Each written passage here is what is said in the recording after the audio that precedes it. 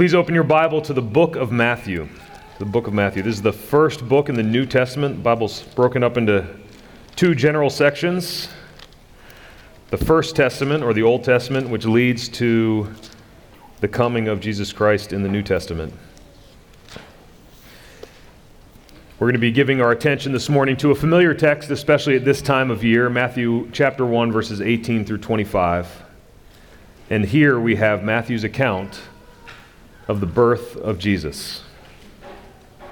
And if you're there, you can follow along with me. If you're not, you can look up at the screen. I believe it will be up on the screen projected as well.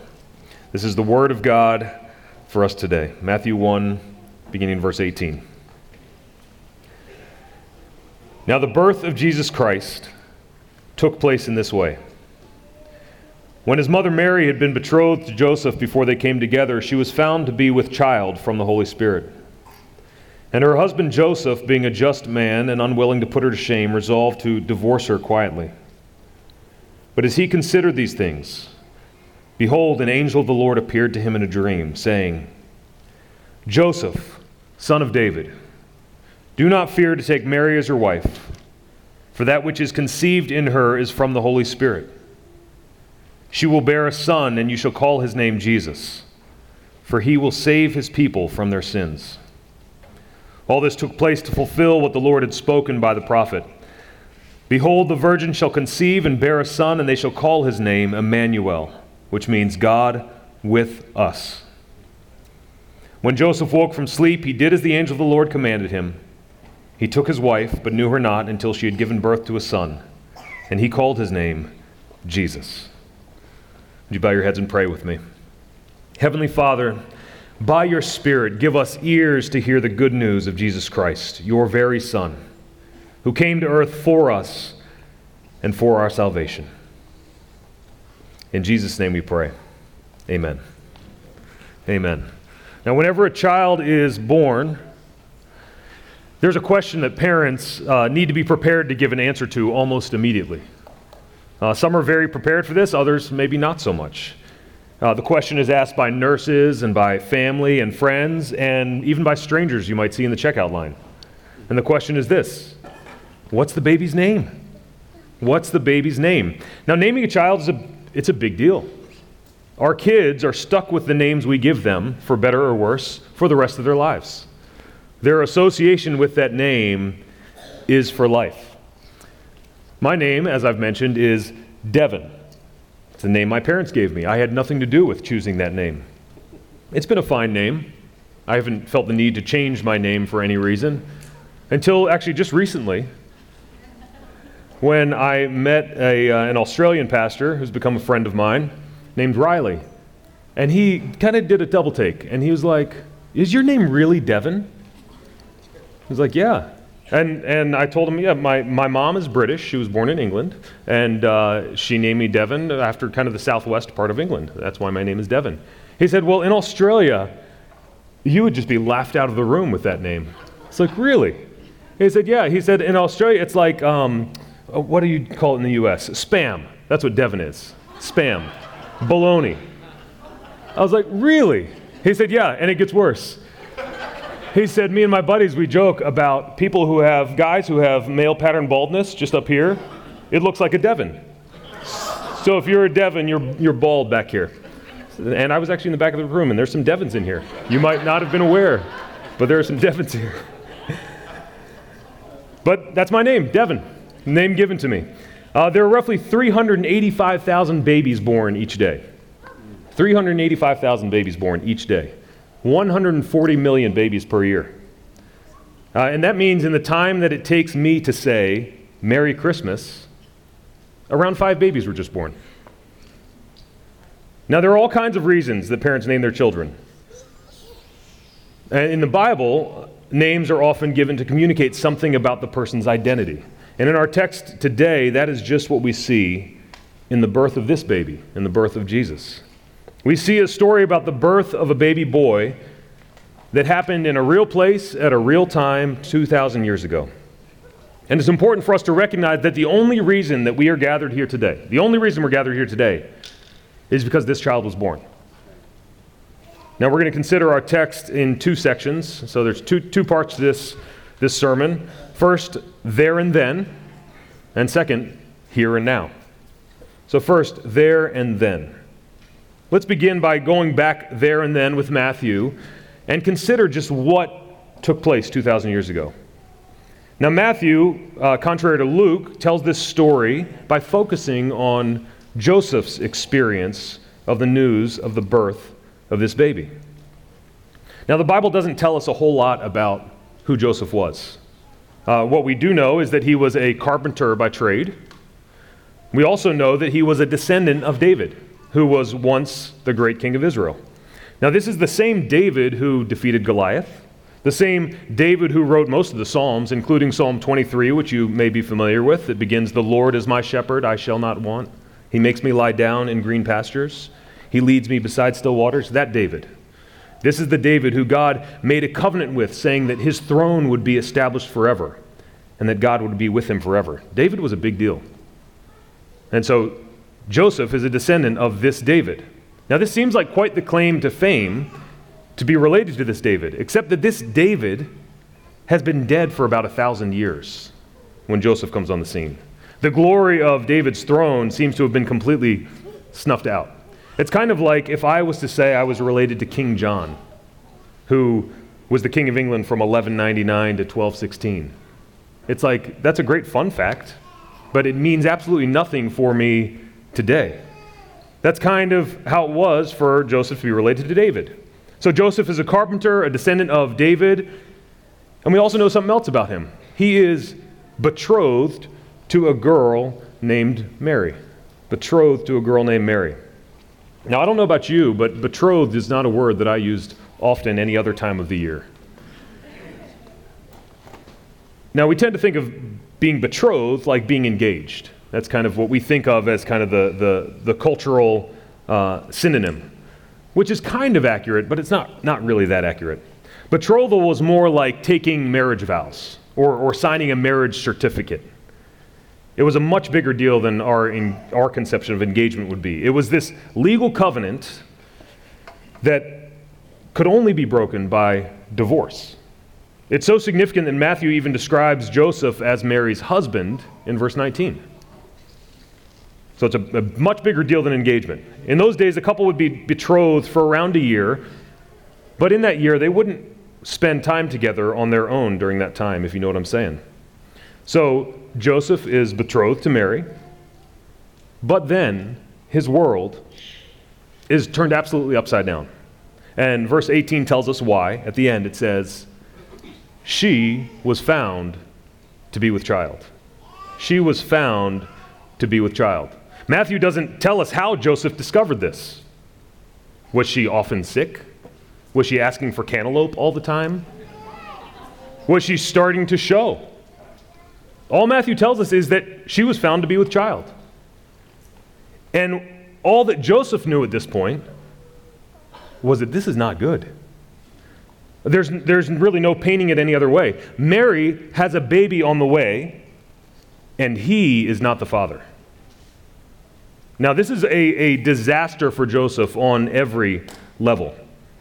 And far more significant than like our modern conceptions of this situation. Because for Joseph, everything that he planned for his future has now kind of been thrown away. The things that mattered most to him, his life, his well-being, his relationships, his view of himself, all came under threat by this fact, that Mary was found to be with child. I mean, we know kind of the answers to these questions. How was Mary found to be with child? We know that. But Joseph didn't, not in this moment. And for him, all he would have known was that his wife has betrayed him. All this time he thought of her as wonderful, someone that he's going to share his life with, but now she has proven herself to be a liar. She has desired what is not hers. She has coveted. She's committed adultery. Mary is a fraud. But then there's also the problem of Joseph's own reputation for himself. Will people ever trust him? Will they trust his judgment? Like he was betrothed to Mary. He didn't even know who she was. Will they trust his word? There's Mary over there pregnant. Sure, Joseph, you're not the father. His reputation is on the line. His future is in doubt. His world is crumbling around him because of this one fact. Mary is found to be with child. But it's here that Matthew tells us something else about Joseph. Verse 19 tells us that Joseph was a just man. Joseph was a just man. That's not a headline you read often in the newspaper these days. But Joseph was a just man. To be just means to be righteous. This is the same word that Luke uses to describe Elizabeth and Zechariah.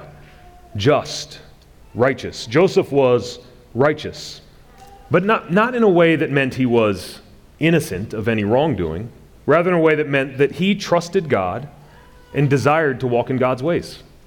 That's what it meant for him to be a just man. He was one who had purpose to his life.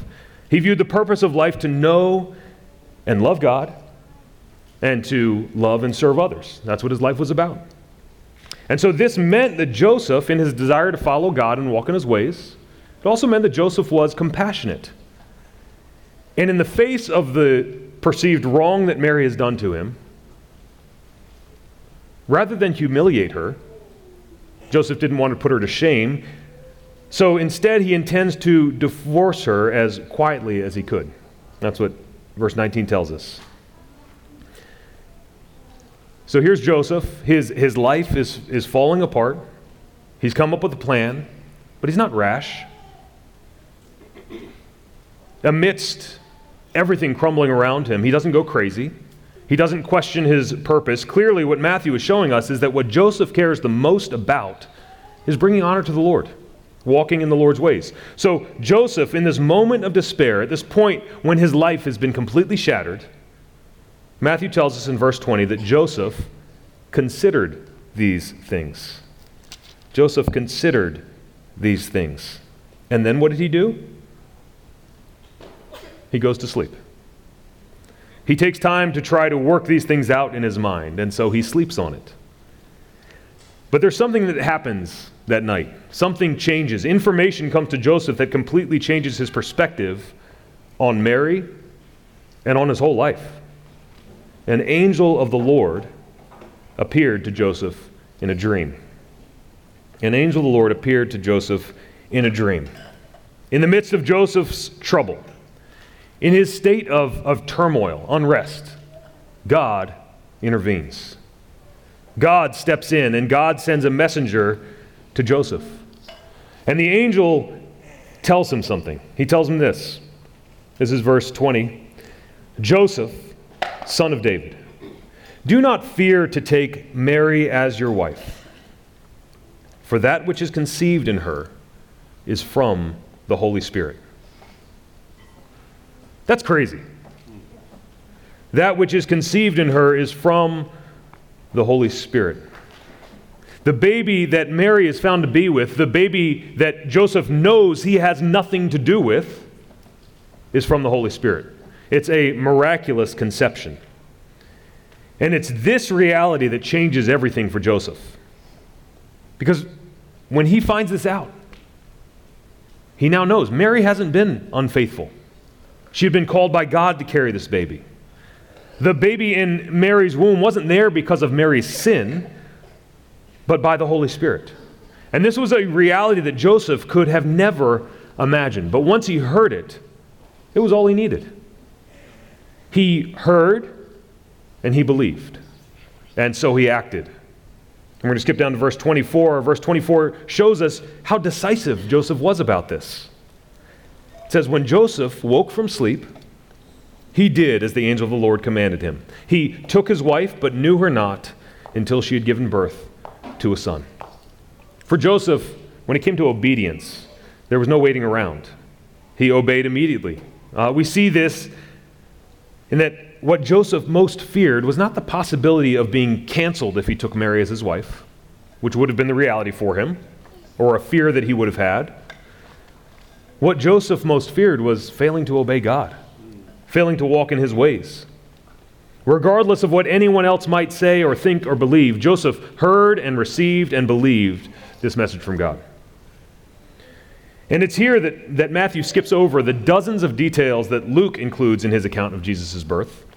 There's no census, there's no full inn, there's no singing angels, there's no terrified and mesmerized shepherds, no manger or swaddling clothes. Just Joseph's wife gave birth to a son. That's it. That's what happened there and then. A child was born. And the child was born in an ordinary way, as all children are born. A child was born. But this is the moment that changes the world. It's because of this moment that we are here today. And this leads us to our second section, here and now. So we've considered there and then, but now here and now. It's not enough for us to just look back at the righteousness and courage of Joseph and have our hearts warmed by his love, and then move on with our lives. It's not enough for us to just hop into a time machine and imagine ourselves there and then. What we need to understand is the significance of this story for us here and now. So here and now, why should we care about the birth of this baby that took place 2,000 years ago? Here and now, just who is this baby? Now we find our answer to these questions in the name that is given to this child in verses 21 through 23. Our answer is in this child's name. It's not a name that Mary or Joseph came up with. It's a name with meaning and purpose and hope for us today, for us here and now. In verse 21, the angel tells Joseph that Mary will bear a son, and you shall call his name Jesus. The name Jesus means God saves. It has its Hebrew root in the name Joshua. And Joshua was the name of the successor to Moses who led God's people into the promised land, into the rest that God had promised for them. That Joshua of the Old Testament points forward to this Jesus. This is a name that tells us about what God has come to accomplish through the coming of this child. Jesus means God saves. But just what does God come to save us from? That's a question we have to answer. The answer to this question is so important. Now, for many in Joseph's day, the hope that they held on to was that God would save his people from the Roman occupiers who ruled over their land, who worked to suppress their national identity.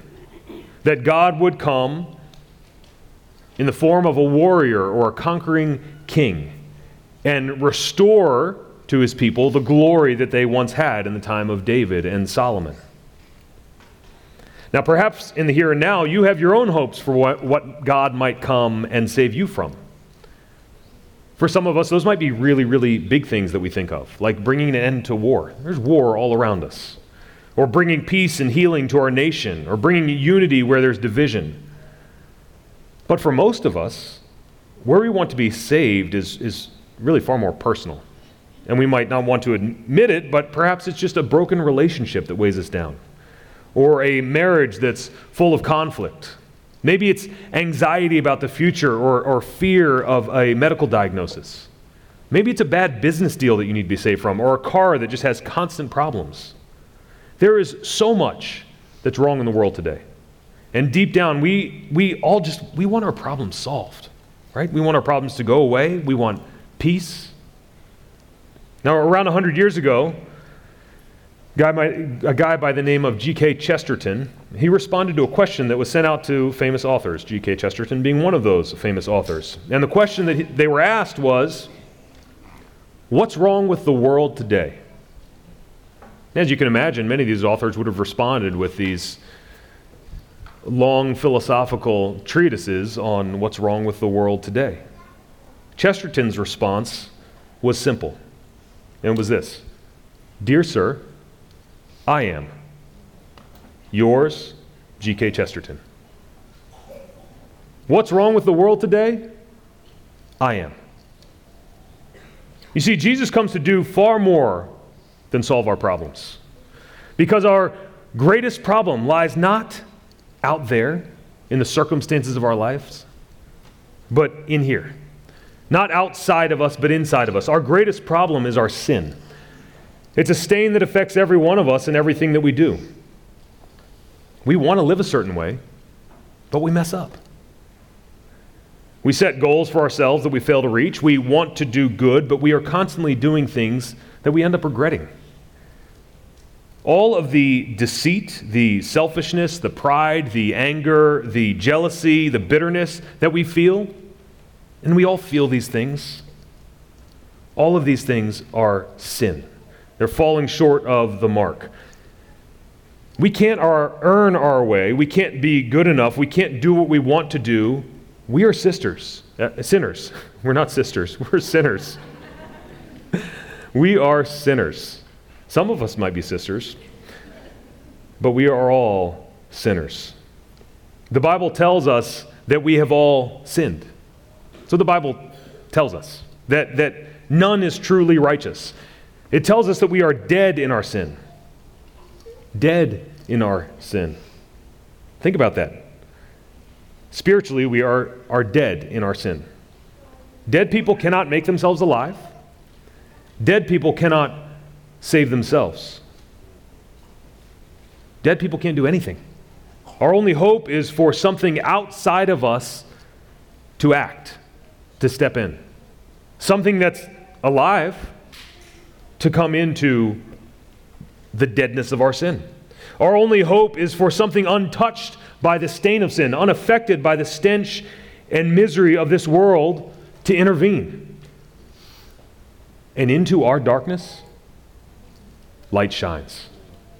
Into our world of death comes the light of life. Because even though we are dead in our sin,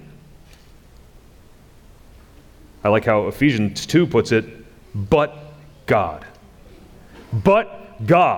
being rich in mercy, abounding in grace, God intervenes in our helpless state, and He does it by sending this child, this baby named Jesus. In verse 21, Joseph is told that he shall call his name Jesus, and he tells him that for a reason. What is that reason? For he will save his people from their sins. This baby is born of Mary. He comes for this purpose, to save his people from their sins. We know that Jesus does this through his death on the cross. Peter says it this way, for he himself bore our sins. He bore our sins in his body on the tree, that we might die to sin and live to righteousness. By his wounds we have been healed.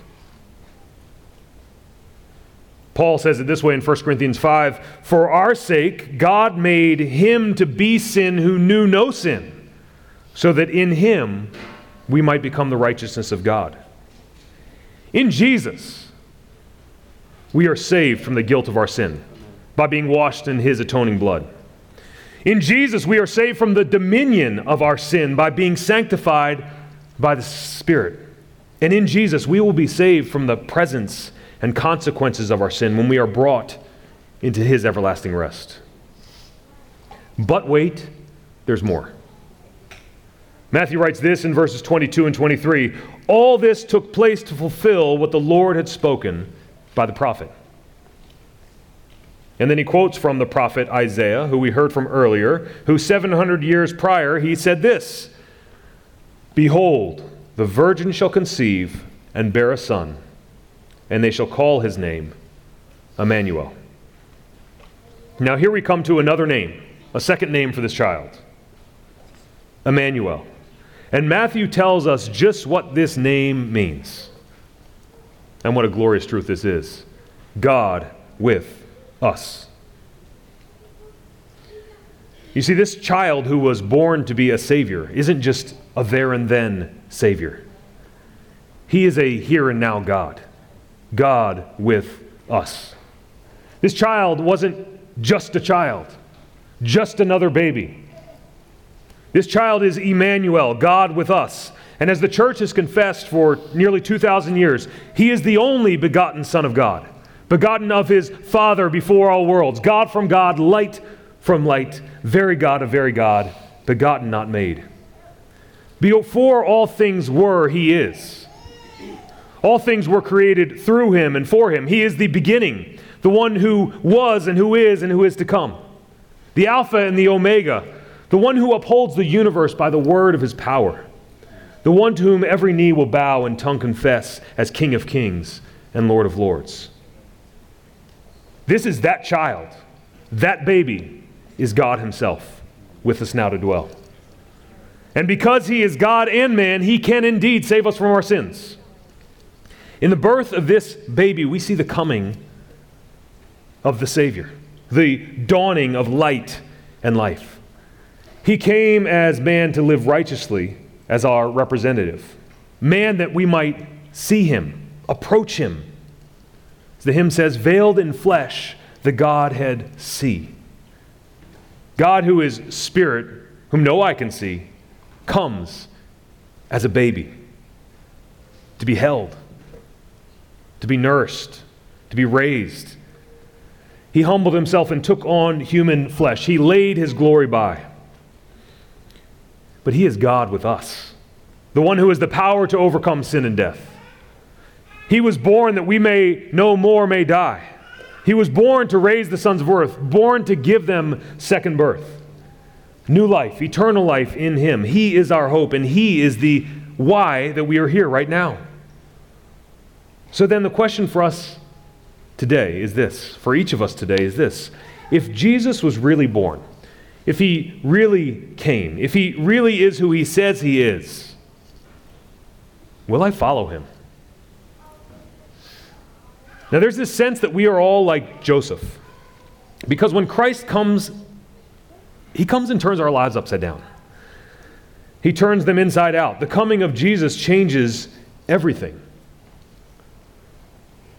So then are we willing to trust him, to respond as Joseph responded in faith and obedience? Now perhaps as you consider this question, there's a fear about what this might mean for you, all that might need to change. And perhaps you might think, like, I just need to get things in order first. Or I need to learn more. I need to get to a place where I'm good enough, where I've done enough. And if this is you, consider again the name of Jesus. This happens every Sunday. The lights turn off and then they turn back on.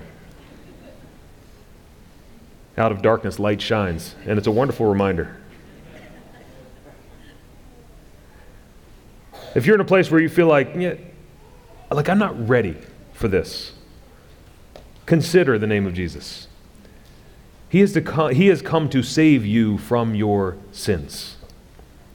Don't wait to come to him. Listen to his own words that are recorded later in Matthew 11, 28 and 29. It speaks to those who are tired and exhausted, who are overwhelmed by the burdens they've been carrying. Perhaps that's you. You're weary from trying and trying and trying and trying some more. Listen to what Jesus says. Come to me, all who labor and are heavy laden, and I will give you rest. Take my yoke upon you and learn from me, for I am gentle and lowly in heart, and you will find rest for your souls. This is Jesus' invitation to every one of us. And it's an invitation that goes out not for the put together. It's not for those with peaceful homes and clean homes. It's not for the prosperous or the fashionable or the successful. It's for the sinner. It's for the weak and worn out. For the tired and heavy laden. And consider the hope that Christmas presents us with. Jesus, although he is King of Kings and Lord of Lords, he comes to us not as some unapproachable deity. He doesn't come with some lofty title. He comes to us not surrounded by an entourage of bodyguards. He comes to us as a helpless baby. A baby that's content to be called Savior. And this is what he invites us to do. He invites us to come. We just sang about it earlier in O Holy Night. Come then to him who lies within the manger. With joyful shepherds proclaim him as Lord. And that next line is, let not the promised Son remain a stranger. In reverent worship, make Christ your adored. Come into his presence. Experience his love. Walk in his grace. Receive his mercy. You see, the Christian faith is like the Christian Christmas story.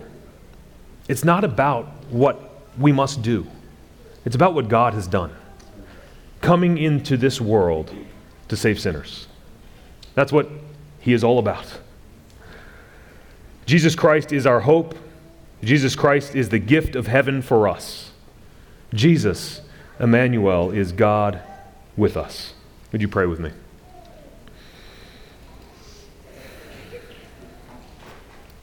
Father, we thank you for sending your Son,